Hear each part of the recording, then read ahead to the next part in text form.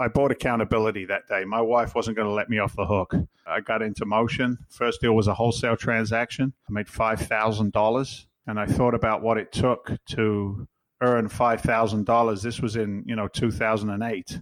I would wait for the phone to ring so I could do an overtime in the firehouse and pray that I was the next man up, so I could trade another 14 hours of my life for the city of Lynn, Massachusetts. And it's just crazy. I got a check in my hand, Sean, and it was $5,000. And I left the attorney's office, and I was waiting for 5-0 to show up, man. I like, it felt illegal. You know what I mean? I waited for the big black sedans to show up. So that was it, man. That was the catalyst. Once I did it that one time, you can't ever tell me it doesn't work. This is the Everything Real Estate Investing Show with Sean Pan, where we interview local real estate investors and professionals to go over tips, tricks, and investing strategies to help you learn about the business and to enable you to achieve your financial goals. And now, welcome to the show. Hey everyone, and welcome to another episode of the Everything Real Estate Investing Show with Sean Pan. Today, we have Dave Seymour. Dave is a real estate investor based in Boston and was the host of the hit TV show Flipping Boston. In this episode, Dave will tell us what to do to start investing in real estate from humble beginnings and how you can leverage your relationships to become a successful investor as well. If you're new to this podcast, welcome to the show. If you thought it was informative and engaging, consider subscribing to the podcast. We release episodes every Wednesday and release the show notes on our site, everythingrei.com/podcast. This episode is sponsored by Conventus Lending. Conventus is a hard money lending company based in the Bay Area and has funded over $2 billion over the past few years. We offer competitive rates and amazing service. And for being an Everything Real Estate Investing Show listener, you'll get a discount on your processing fee. So whether you're looking for a bridge loan for your next fix and flip project, or if you're looking for a 30-year fixed loan on an investment property, contact me at sean@everythingrei.com to get the process started. All right, Dave, thank you so much for being on our show today. Go ahead and introduce yourself and let us know who you are and tell us what you do. My name's Dave Seymour. I'm a real estate investor, man. Yeah, some of your audience may recognize me from the hit TV show Flipping Boston. We did that a few years back here on the A&E network. But hey, man, I got a story. I was a firefighter for years and financially illiterate. Then I got a little smart. I learned real estate, and now I'm hanging out with Sean Pan in the Bay Area, and I'm here in sunny Boston. So it's all good, man. How small the world gets, huh? That's awesome. So do you want to tell us how you got started with real estate investing? Yeah, sure. Look, I was kind of forced into it. I'm an immigrant to this country. I immigrated in 1986. I came from a working class background in London, England. I was told to work hard, don't lie, don't cheat, don't steal, trade another hour of time for somebody else's money. Don't ask any questions, do as you're told. It kind of patted me on the head and sent me out into the workforce. And, it's funny. I love America. It's like we're such a melting pot of cultures and personalities.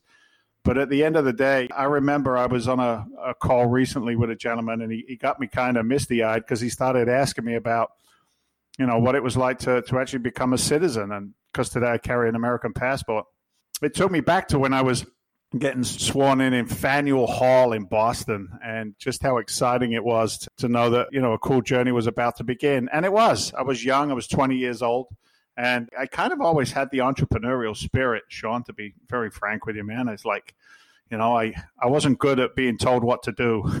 We'll kind of leave it at that.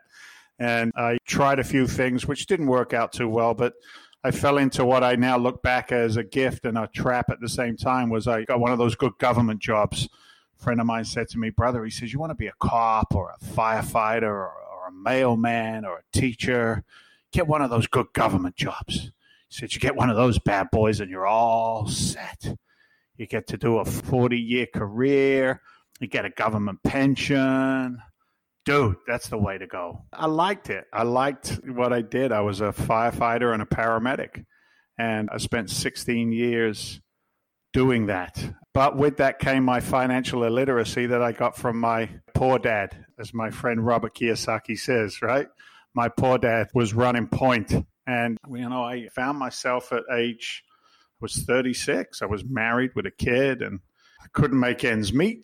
And I got one job. This is America. They don't restrict the amount of hours we can work. So I got 2 jobs. And this is America. They don't restrict the amount of hours we work. And I got 3 jobs. I got big old fat credit card bills. And I got a wife that doesn't seem happy and a kid that doesn't see his father and a whole bunch of crap, man. To be very direct with you, I was losing my house. 2006, 7, 8. I followed the rest of the herd, got sucked into subprime lending, only I was on the wrong side of the equation. And my house was in foreclosure. And I was looking to short sell my property while I was carrying over $70,000 in unsecured debt. So I've been broke. I've been down. I've been beat up. And I started saying some prayers in my truck one day. I'm screaming and shouting at my God. I was on a construction site, actually. I was so overwhelmed. I left the construction site on my second job because all firefighters tend to work second jobs. And I was hurting, man. It's funny to go back there now, seeing as you asked, but I'm screaming and shouting at him. I'm like, what are you doing, man? I've done everything I'm supposed to do. You know, I came to the land of opportunity, and my American dream is a freaking American nightmare, man, you know? And right at that moment in time, there was a commercial that came on the radio. Teach Me Foreclosure, a free 1.5-hour seminar coming to your neck of the woods. No money down real estate could get you out of the situations you're in today, blah, blah, blah, blah, blah, blah, blah, blah, blah. And that was it, brother. That was it. I showed up with 300 other broke people looking to get out of financial destitution, looking for financial freedom through sticks and bricks. And I knew it worked, Sean.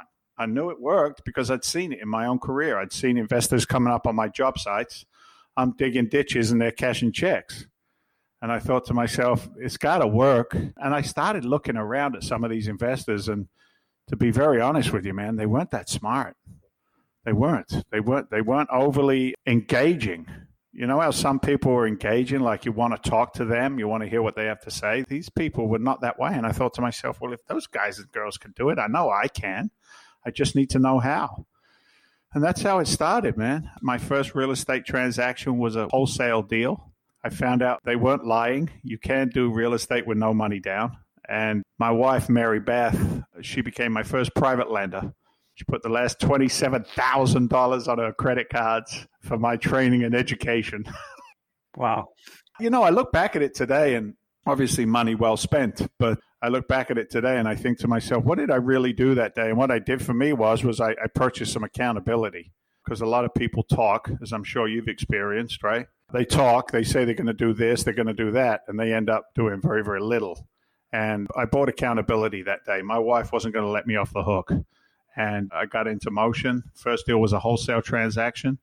I made $5,000. And I thought about what it took to earn $5,000. This was in, 2008. I would wait for the phone to ring so I could do an overtime in the firehouse and pray that I was next man up, so I could trade another 14 hours of my life for the city of Lynn, Massachusetts. And it's just crazy. I got a check in my hand, Sean, and it was $5,000. And I left the attorney's office, and I was waiting for 5-0 to show up, man. I like, it felt illegal. You know what I mean? I waited for the big black sedans to show up. So that was it, man. That was the catalyst. Once I did it that one time, you can't ever tell me it doesn't work. And I just stayed in motion ever since, one foot in front of the other, in front of the other, in front of the other. And today, I've touched pretty much everything that there is in the capital markets around real estate and transactions, large, small. I've done them all, baby. There you go. How was that? That was pretty good, right? That's an amazing story. Yeah, absolutely. And I want to ask you a question. So there's a lot of people out there who do, go to these seminars and spend, $27,000 of their last, like that's all they have left. And of those 300 people that were there with you, I'm pretty sure not all 300 of them were able to do what you were able to do. What do you think was like that differentiating factor? That's a fantastic question, isn't it? And it's kind of, it's kind of emotionally charged if you think about it too. Couple of things. I look back at it today, and if they told me to jump, I said, how high? If they told me to turn left, I said, okay, and I took a left. I stopped let my own pride and my ego get in the way of my progress. I stopped analysis paralysis. I believed, and I worked a lot, Sean, on my personal development as well as my business development to transition from a working class mentality. And it's not morality. It's not right or wrong. It just is. But to come from a working class blue collar background and to step into the places that I ended up stepping into, It absolutely changed my life. And I had to do a lot of work. And it's unfortunate, man, but people are just lazy. I don't know whether they expected it was a scratch ticket. I don't know if it was a lottery to them. But everybody has an opportunity when you've got a plan. It's up to you to execute on the plan. And for me, it was 24/7. I sacrificed a little. And that's not true. I sacrificed a lot. I remember my boys in the firehouse used to say to me, Seymour, where are you, brother? I'd be like, what? Where are you, man? You're not here. You're not hanging out in the day room, Dave. You're not watching the Red Sox. You're not watching the New England Patriots beat the 49ers again. He's like, where are you, man? You're not with us anymore. And I was upstairs. I was in my room when we weren't working. I was on my computer and I was implementing the things that I've learned. And I think that's a huge part of it, because people who go into education arenas expecting just roll the dice, it's going to be okay because he or she said, no, you got to do the work. And I needed some structure to implement. And the funny thing is, Sean, straight up, man, full transparency, I paid $27,000 for 5 classes. I think it was wholesaling, lease option, rehabbing, private money, and something else, right? I only attended 2 out of the 3 classes. And I look back at it today, and again, it's because I had enough information to push me forward through the coaches that came into my life, the mentors that came into my life. And then I learned very, very quickly to make sure that I was based out of reciprocity and to come to the table, every table, with something of value for somebody else first, rather than always having my hand out saying, hey, what can you do for me? And that philosophy has served me well. It's put me on stages with Tony Robbins. I was on a phone call last week with Jack Canfield, the author of Chicken Soup for the Soul. Been a personal guide to me throughout my career. Damon John from Shark Tank. I just hired. That's the incorrect term. I just landed one of the original sharks to come on board with us as part of our advisory board. Like, I've been around some really substantial people, and for that I'm incredibly grateful. But you're right. Not everybody in that room went out and did what I did. They might have done it on a different scale. I don't know. I love LinkedIn. I spend a lot of time on LinkedIn. I like the lack of social garbage that's on there. It seems to be more dialed into business and business types. And I was bouncing some commentary with a guy who just took down, they got like 1,400 doors. They're in the Carolinas. They're multifamily investors like myself. And as I looked at their back office, I recognized one of the guys on their team, one of their managers. And it was a guy who had come to one of my events years ago. And it's funny, he reached out to me and he went, Dave, I just want to let you know, he said, your story was inspirational. Your education laid out a foundation. I was going through a tough time in my life, a divorce. He said, and you were there for me. So I wanted to thank you for that. Oh, and by the way, look at me now. Na, na, na, na, na, na. You know what I mean? And it was like, that was exciting to see that. So I know it works if you work it. It doesn't work if you don't participate in it. Does that make sense? Yeah, I mean, I think a lot of people have a problem of getting in their own way. Like, you go to the classes, they tell you, here's what you have to do. And then something inside them says, I don't want to do it. Like, they don't want to make the phone calls. They don't want to send out the letters.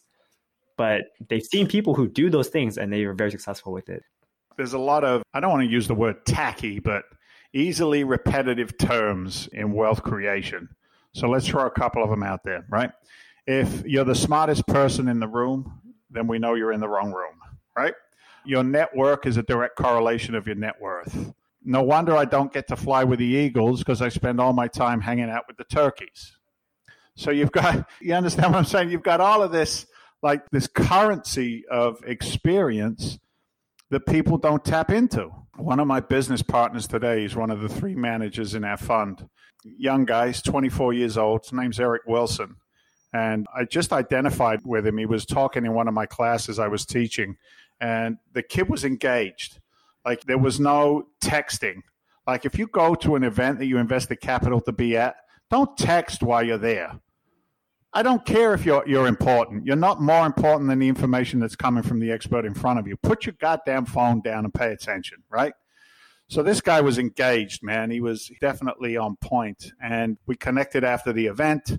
I shared some information with him. He invested in the particular program that I was a part of. It was a $35,000 investment And he said to me later, he said, I spent $35,000 so I could have your phone number and your email. And I thought to myself, well, that could be an ego stroke, right? I'm worth $35,000. No. You know what it was he saw a plan. He saw a value. You know, I'm 53. He's 24. I've seen some stuff, man. I've done some stuff. I've made some mistakes. I've already paid for him. He doesn't have to make those mistakes in his career if he's aligned with me. And he was a comp-sci major with a soupçon of real estate on the side, shall we say. But he was programming for Fidelity in the markets. He's incredibly smart, this guy, incredibly smart. And he came into the office one day, and we had a loose business relationship. He said, I got great news. I go, what's that, Eric? He said, I just got hijacked by the regional vice president of Fidelity. I go, what do you mean hijacked? He said, well, I gave him my 2 weeks notice. And I thought I was just doing an exit interview, and they hijacked me, and they offered to double my salary. Right? Double my salary, 6-figure salary, double it. So I have two emotions to that, or two internal dialogues. The first dialogue was, I'm so excited for you, man. You just doubled your salary. You learned the powerful lesson of leverage. Well done, son, right? And then the other side of me is like, oh, I didn't want to lose this guy. You know what I mean? Like there was some stuff that we could have built together. And then he turns around, he looks at me and he goes, good news. I go, what? He said, I told him to shove it. I'm like, what? He goes, yeah, man. He said, let's go build some business. Let's go. He said, you got what I don't have. I've got what you don't have. So, you know, I could have gotten away with that. I could have said to him, you know what? You're crazy. Call him back and take your salary. And I said to him, that feels like a lot of responsibility for me to perform. And it was good because I'm soft as a sneaker full of doo-doo caca. They call me the iron marshmallow. I might look all bad on the outside, but I'm soft and gooey on the inside. And I said to this guy, you know, that's a lot of responsibility. And he gave me a reality check, Sean, to be frank with you. He kind of slapped me. He said, I'm 24 years old. I'm a grown-up. I'm not your kid. I know what I'm doing. I went, okay. And he was absolutely right. Because now we're a private equity fund managing $100 million of other people's capital investing in multifamily markets throughout the United States of America, offering double-digit returns. How you doing? You know what I mean? So it's like I could have screwed that up by stepping in the way instead of getting out of the way, to your point. So, yeah, absolutely. I think one of the strengths of a good CEO is to get out of the way. I'm just the conductor of an orchestra. My job as a CEO is to bring an excellent team together and then just facilitate execution of the plan. That's it. I'm a coach. And that's good because, to be very frank with you, I don't know what some of my team members do, but they do it incredibly well and they make me look good. So keep on doing it. That's awesome. And when you're just getting started, it's pretty hard to find the right team members. So what did you do to make sure you were surrounded with the right people? I knew they were. Like before we started recording, I asked you how you started. You know, how'd you get going? You're a young guy, and you went to a lot of meetup groups, and you talked about, you know, how you built a network. And, you know, meetup wasn't as prevalent back then as it was today. For us, it was real estate investment club meetings. And, you know, I learned very quickly that there's a lot of conversation, but it doesn't always translate into action. So what I did was I stopped talking, which isn't easy for me to do, as you've noticed. But I stopped talking and I started listening. And I began to identify the true operators rather than the bullshitters, because there's a ton of those out there, right? Especially in this industry, a lot of ego. And I consciously I'd kind of like make a list for myself. And I get this question all the time, what should I do first? Do what I did. And what I did was I made a list of the things that I considered valuable about me and how I could help somebody else. And in doing so, I had something to offer other than capital. Example, and not everybody's a firefighter, but as a firefighter in the city of Lynn, Massachusetts, you know, I know the operators in the city of Lynn, Massachusetts. Inspectors, building inspectors, city workers, the inside scoop on, you know, the path of progress for the city planner, all of these inside, you know, tips and tricks, if you will, that I had. I had a construction background. I wasn't very good at it, but I had some skills. I had a network. Hey, you know, if you're looking for a really good tile guy, make sure you give me a call. I got this guy. He's fantastic. Price per square foot is great. He cares about his work. Brazilian kid. He's beautiful. Give me a call. Let me know. That's valuable. That's valuable. And as I began to expand that network, I quickly learned who to be around and who not to be around. And it was kind of interesting, too. I also learned that rejection is actually a good thing. I celebrated my no's early on in my career. And I think some people have a tough time with that. They think it's all personal. And the people who told me I was going to fail, they're funny. They're the same people who now in success, want to take credit for it. Yeah, he's never going to make it. And now, 10 years, 12 years later, they're like, yeah, I always knew Dave was going to get this. He was a go-getter. He was a good guy. You know what I mean? So look, check your ego, find out how you can be of value to other people. Understand that 95% of it is bullshit. The other 5% is reality. And start learning business. I mean, do you know what the 80-20 rule is? Do you know how to time block? Do you know how to delegate? Do you know how to, build almost like a military type organization from the top down? And are you prepared to be responsible for all the outcomes, good, bad, or ugly? And if you can begin to do that, then, you have a great opportunity. Tim Ferriss. Understanding the way Tim Ferriss does business, looks at business. Gary Vee, he's all about driving great relationships with his customers and bringing that same culture into his business. I said to my guys just last week, I said, look, I might be the CEO. I said, but you know what? I don't drive this bus. I just direct it. You guys drive it. Let me know what you need, and I'll make sure I bring the tools that you need to be efficient in the jobs that you have within the company. So, it's really a case of being able to bring something of value. Like the new guys say all the time, Dave, what's the first thing I should do? Write that list of what you have that's valuable and bring that to the party. And then see how you can build a relationship based on reciprocity first, get to know each other. I don't do business with anybody I don't like. I've turned away hundreds of millions of dollars, I would guess, in my career from people who wanted to invest with me, but I don't like them. I'm not up for ego trips. I'm not up for, what a friend of mine used to call them. Damn, I'm good, just ask me. Dig jams. He used to call them dig jams. D-I-G-G-A-M. Damn, I'm good. D-I-G, I'm good, just ask me. You figure it out, right? Dig jam. They're the kind of people, you ask them a question, or they ask you a question, and then they start to answer their own question just to hear themselves speak. My team is built around passion. It's built around authenticity. It's built around drive. With Eric, it's built around automating and systems and creativity. I mean, it's exciting to get up and participate in my life today. You know what I mean? And to go full circle with you, Sean, get out of the way, get out of the way. Every time I put my fingers in it, I screw it up. So I try not to touch too much of anything. Nice. And I want to transition into how you got onto TV and what that whole experience was like. Sure. It goes back to really that 300 people in a room. Like I did what they told me to do. And I wasn't surprised that it worked. But it was interesting. The people that I was learning from started paying attention to the results I was getting. And one of the guys said to me one time, he said, you know what, Dave, you should go teach. And I'm like, what do you mean teach? In the back of my head, I'm thinking to myself, I'm not a teacher. I'm not an educator. I can't get up in front of a room of people and do this.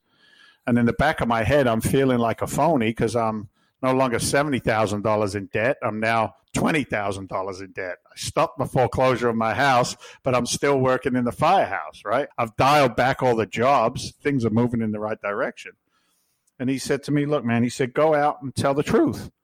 He said, you don't always have to be the expert. He said, but you can report on what the expert has achieved in their career and what they've done for you. I went, yeah, I can do that. That's okay. So I started teaching, and it was funny. I took to it like a duck to water, man. I mean, I've taught to a room with 1,000 people in San Francisco. I've done 16,000 people stages in Canada. I've, TV shows and everything else later on. But that focus, if you will, got me to understand marketing because I started hanging out with some of the very best online marketers, the very best direct mail marketers, brand creators, if you will. And one of those guys sent me a link, I'd say it was 2009, somewhere around there, to a film company in New York that was trying to produce a new show. And I thought to myself, it could be kind of cool. Sitting there watching all those other guys flip this flop or whatever the hell it was called back then. So I loaded the application. It was an online application that you just sent in. I loaded it with profanity. And I mean bad profanity, Sean. I mean the stuff that, your mother and your grandmother would never want to hear come out of their little baby's mouth, and name of your company, go for yourself LLC, stuff like that.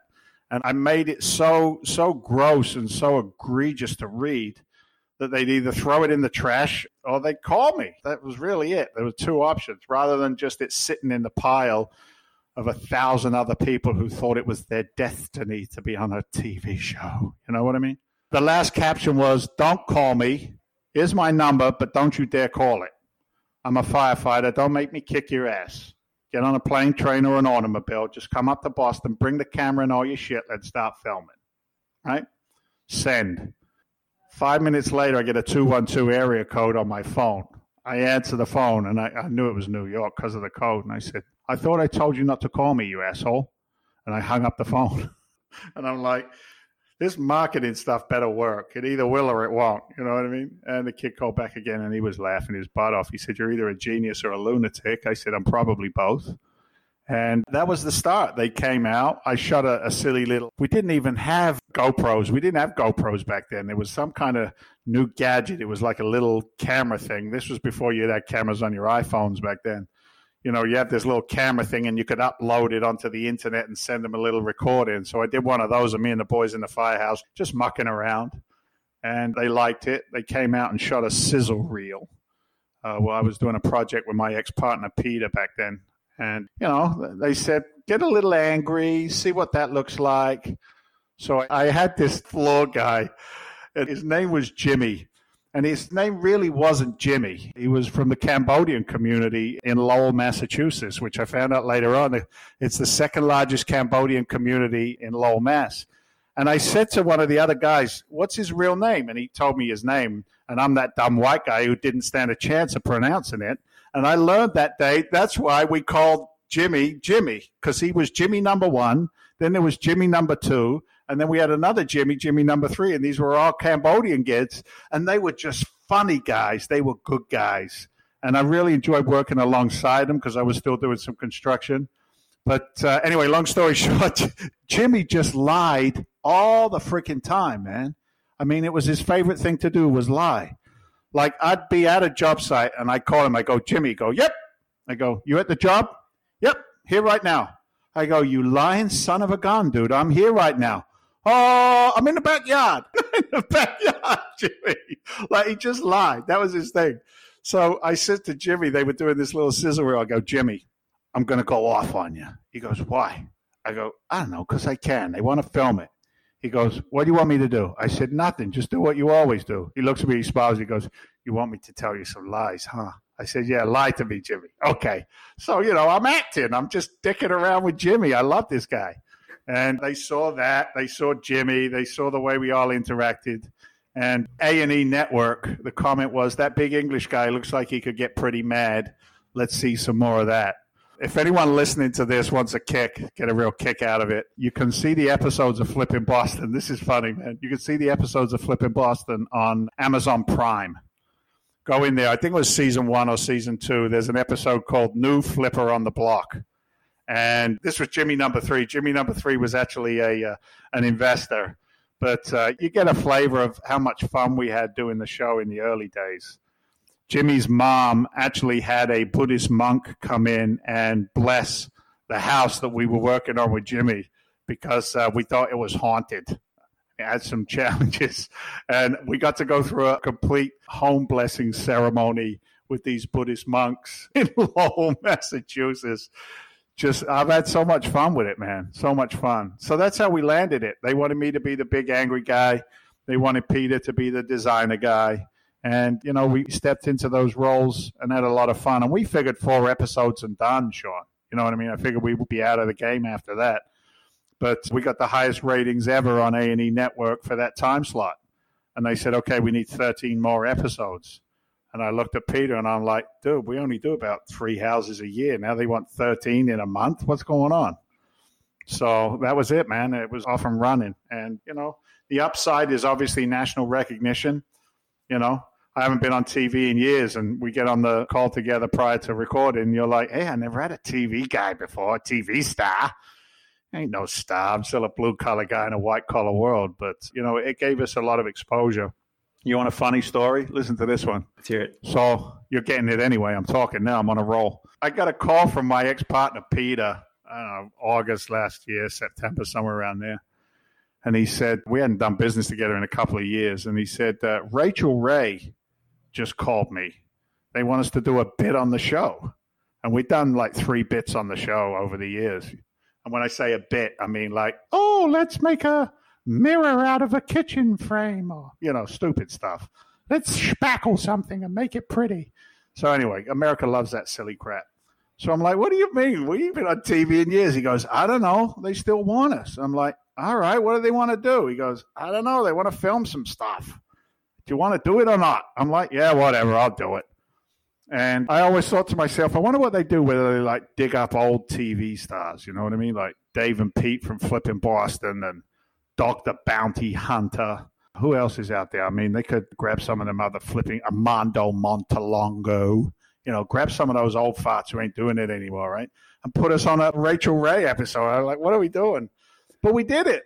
But here's the good news. We did it, right? We did a thing with a barn door, and Pete did something with making a countertop look like a butcher block. And America's clapping their hands and smiling. But the funny thing is because it was our 4th time, I think, or 5th time being on Rachel Ray, they had to pay us now, baby. They had to pay us. I actually, last week, got a check from SAG, which is the Speakers and Actors Guild. I got a check from SAG for royalties because they played our episode in Hungary. Huh? Hungary, baby. I got a check for $275.22. Bam! How'd you like them apples? So now I'm big time, baby. Now I'm big time. So, that's some of the fun side of the TV world. Recognition was good. A lot of Today Show episodes, a lot of business stuff. I mean, Squawk Box and CNBC and those kinds of things. If I share an opinion, people kind of listen to it. You're perceived as an expert, even if in some cases there's a lot of people who are perceived as experts, as we know, aren't necessarily experts. But hey, who cares if they're working in a White House? I don't know what that's all about. But hey, how you doing? Did you see the way I snuck that in there real quick? But yeah, it was fun. It was fun. Towards the end, it got a little tedious, but it was a blessing. It definitely changed my life for sure. Sure. I'm sure the national recognition has opened up many opportunities as well. That's exactly it, brother. Yeah. I had this call, I know yesterday or the day before, I was talking to a physician. He's an investor with us. And he asked that question. He's like, give you like a leg up or an opportunity? And I said, look, absolutely. I said, the doors that I can get opened would take, my equal a lot longer to get opened. I can send out an invite on LinkedIn and I get CEOs and CFOs from various organizations that I want to connect with that freely open up that door. So that's an absolute blessing to be accepted first rather than, having to qualify myself every single time I want to make a connection. So that's definitely one of the biggest values with that, for sure. And then being able to help people too, being able to work in those education arenas and, and stay grounded and make sure you're talking about deliverables. I was blessed, man. I never, I look back at it today and I think about how crazy it could have been on the other side of the equation. I'd be in Las Vegas 3 times a month working. Las Vegas is a scary place if you've got no controls, and I'm just blessed that I was always in a good place with my home life and business to be able to be in pretty much any arena. Nothing intimidates me today, and for that, I'm very, very grateful. I could sit down with Warren Buffett tomorrow or Mark Cuban, the owner of the Boston Red Sox. John Henry, if you're listening, don't forget to reach out and make an appointment. Those meetings don't intimidate me today because I have nothing to prove, and yet I have a lot to give. And, that came off of the TV show for sure. Yeah, I know there's probably no way that you can help someone replicate that because you can't just get anyone on TV, but what are some of the tips that you can give to someone who wants to increase their media exposure? Because like you said, it does create those opportunities. It's not as hard as people make it out to be. I don't have the time nor the tenacity to dial in social media, so I've outsourced that. But I still need to produce that content to have people engage. So we all spend way too much time on social media looking for content and grabbing it up, right? But it's also a really great classroom to see what works and what doesn't, right? Why does Gary Vaynerchuk have so many followers? Tai Lopez was, one of the founders of the long form video, for example, right? You can go out there and study what other people are doing. And then today, let's just be honest, man. I know you can't see it. You can, but the rest of the world can't. I can run my business from my iPhone today. I stick it on a little tripod and I start talking and edit it down and throw it out there. Throw it out onto social media and be vulnerable and look for feedback. I don't, obviously not TikTok because it's not my demographic or my age group, but I spend a lot of time networking, like I said earlier, in LinkedIn. And then my team picks up the slack and takes care of the Facebooks and the Twitters and the Instagrams and all of that stuff. Because the truth of the matter is, if you want to have a successful show, for example, I would honestly suggest forget the networks. Home HGTV won't be there 10 years from now.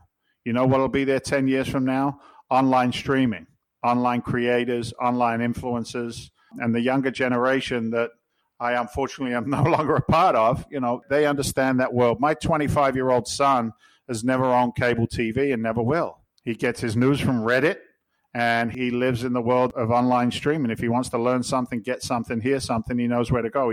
All he needs is an internet connection. So we can influence greatly through those services as long as we know what our avatar and demographic is, and then dial our message in to connect with them. Just create a show. Create an online show. Do it for fun. Don't do it with any huge ulterior motive. Do it for fun and see what kind of traction it gets or doesn't get. But that's a low cost, man. That's a low cost way to build. Yeah. I actually started creating a small YouTube channel about a year ago, and just creating real estate investing tips and stuff, especially from all the guests that come from our show. And it's surprising. Actually, YouTube pays a good amount of money. Like I just hit 1,000 subs and now I'm getting like a couple bucks a day. That's pretty cool. Yeah, it is. It is cool. Absolutely, it's cool. It's very cool. The world is changing, man, and people either change with it or they resist it. If we take a look at COVID, whoever thought that we would never have the need to go to retail stores? COVID has become a great equalizer. I don't think I will ever make a phone call from my office again. I think it will all be in a Zoom video environment. There's so many different platforms right now, and it's like to crank up that YouTube and build that following. Yeah, it doesn't happen overnight, but I think it's a critical piece of business today. Really is. You get a couple of bucks a day from YouTube. I got $250 from Rachel Ray, from 8 years ago, whatever the case may be. You know what I mean? So residual income, no matter how it shows up, is always nice. I prefer the tenants to pay the rent. That's my favorite kind of residual, but you get the idea, man. Yeah. And let's talk about like the new normal of the market. Here in the Bay Area, we haven't really seen too much of a price difference due to COVID, because the inventory is low, demand is still relatively high, so prices are kind of flat. How is it like over in Boston? Yeah, it's the same thing, and it baffles me. It baffles me in one sense, and then I understand it in the second. And I was just finishing a presentation up prior to our call. The herd mentality of FOMO, right, the fear of missing out, is very, very, very strong. And it amazes me that there isn't any fundamentals or intelligence in the residential marketplace right now. Because like you, I'm seeing everything go under agreement, everything that's decent, under agreement in, 24, 48 hours, low inventory, high demand, and there is enough mortgage capital out there that people can still close on these assets. But what they're not paying attention to is the fact that the huge amount of the economy right now is being propped up with Mickey Mouse money. It's not earned capital, man. Look, I understand PPP. One of my businesses participated in it, and it was good that it was there. But, they keep on printing money and pushing money into the economy.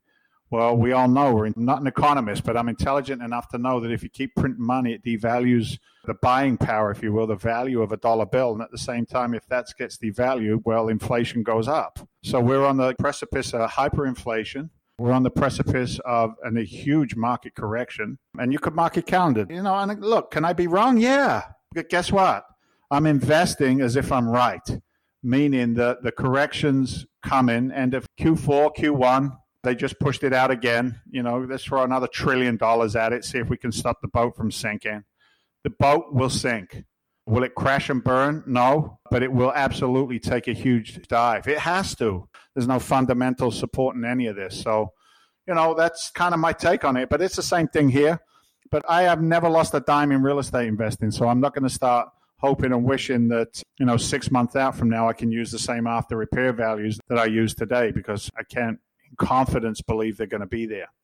So I stay away from it. And the price of real estate in your market, my market, is just ridiculous. It's just ridiculous. How did it ever get there, right? How did it happen? So I just pay attention, and I have to do everything based on fundamentals. Otherwise, I'm not going to play. That's the way I look at it. So what are you doing differently now? I'm not interested in single-family buy, fix, and flip real estate. I'm not interested in single-family buy and hold. I will be incredibly interested in both of those strategies 6 or 8 months from now, but I don't not participate because of changes in the marketplace. So for us, I had to step back in the early part of this year. I had a hard money lending business that was propped up by Wall Street that went out of business in 3 days because it was propped up by Wall Street. So when my line of credit required me to turn the notes over in 5 to 10 days, and my takeout partners in Wall Street said, "I'm not buying those anymore. Non-QM is way too scary during COVID. I'm out of business. There's no capital to lend." So I kind of stepped back and looked at it, Sean. I said, what's the big lesson here? The big lesson is controlling the capital. Did my own research, realized very quickly that there is trillions of investor dollars sitting on the sidelines. We call it dry powder, ready to go. So where's the smartest place for that powder to go? Cash flow. I'll say it again, cash flow. I'll say it one more time so everybody hears, cash flow. If the transaction doesn't cash flow 30 days after acquisition, I'm not interested in it. I'm not interested in a buy, fix, and flip for 6 months. I'm not interested in a new construction building east wherever, Toadsuck Ferry, Arkansas. I have no interest in any of those long-term plays right now. I have interest in cash flow on the day of acquisition. So what does that mean? Well, that means multifamily assets, because I buy those at the actual numbers on the day that they're performing. So for me, that's the game plan. I don't want to do it small because the buying opportunity is huge going forward. And we decided to go into private equity to put this together. $100 million raise, private equity fund investing in multifamily assets. We focus primarily in the Gulf region because my partner's done about $125 million down there in his own career with investor capital, paid them north of 20% internal IRRs over the life of his career down there. So it's stress tested, it works. And now we just put it on steroids, man, to bring it down to a base level. I raise as much money as I can. I have my investors own a piece of the company, the fund, rather than syndicating, which has more risk attached to it for obvious reasons.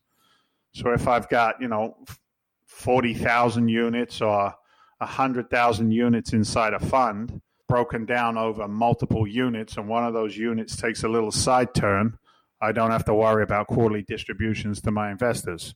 So they buy in on the economies of scale and the expertise of the operators. So that's where we're at today, man. And that's it. That's my career from this point forward. Don't call me with a wholesale deal. Don't call me with a single family flip. Don't call me with a little fourplex or a sixplex. I'm not interested. If you've got 40 to 150 to, maybe 160 units in a B-class property that meets my buy box buying criteria, call me and I'll take it down. If you're looking for a higher rate of return on your capital than most other vehicles in the marketplace, call me. I can help you out.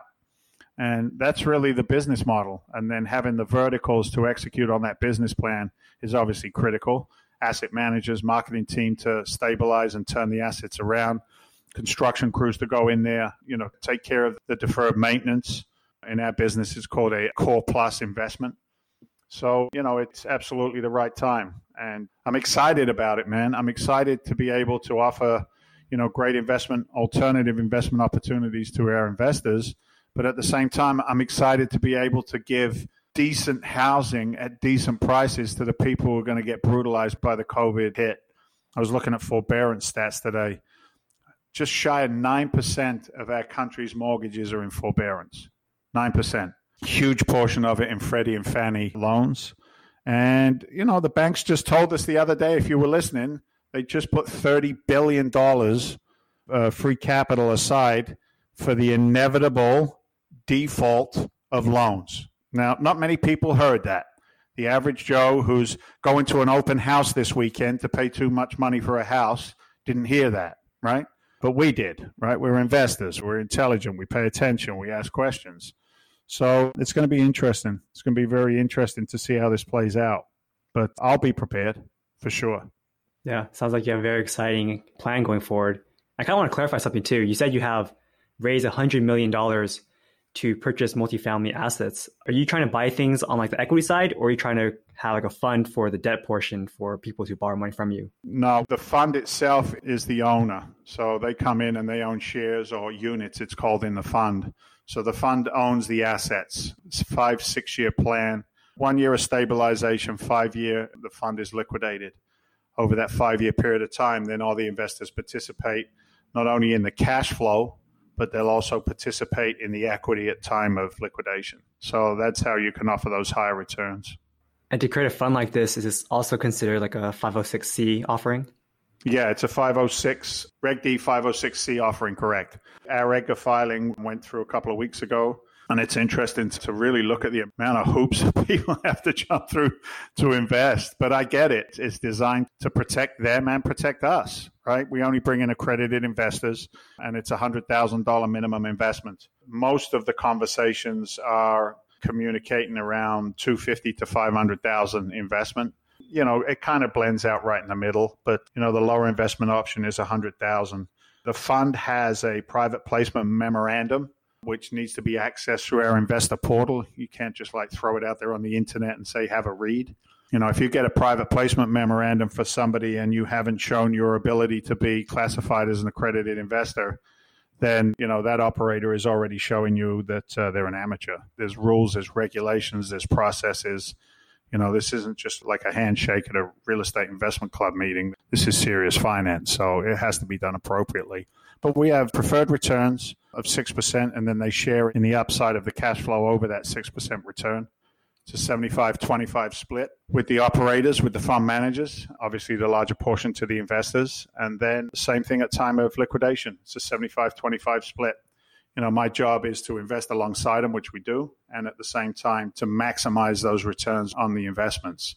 We have a online portal, so our investors are right in there. They can see what their capital is doing. They can see what we've taken down for investments.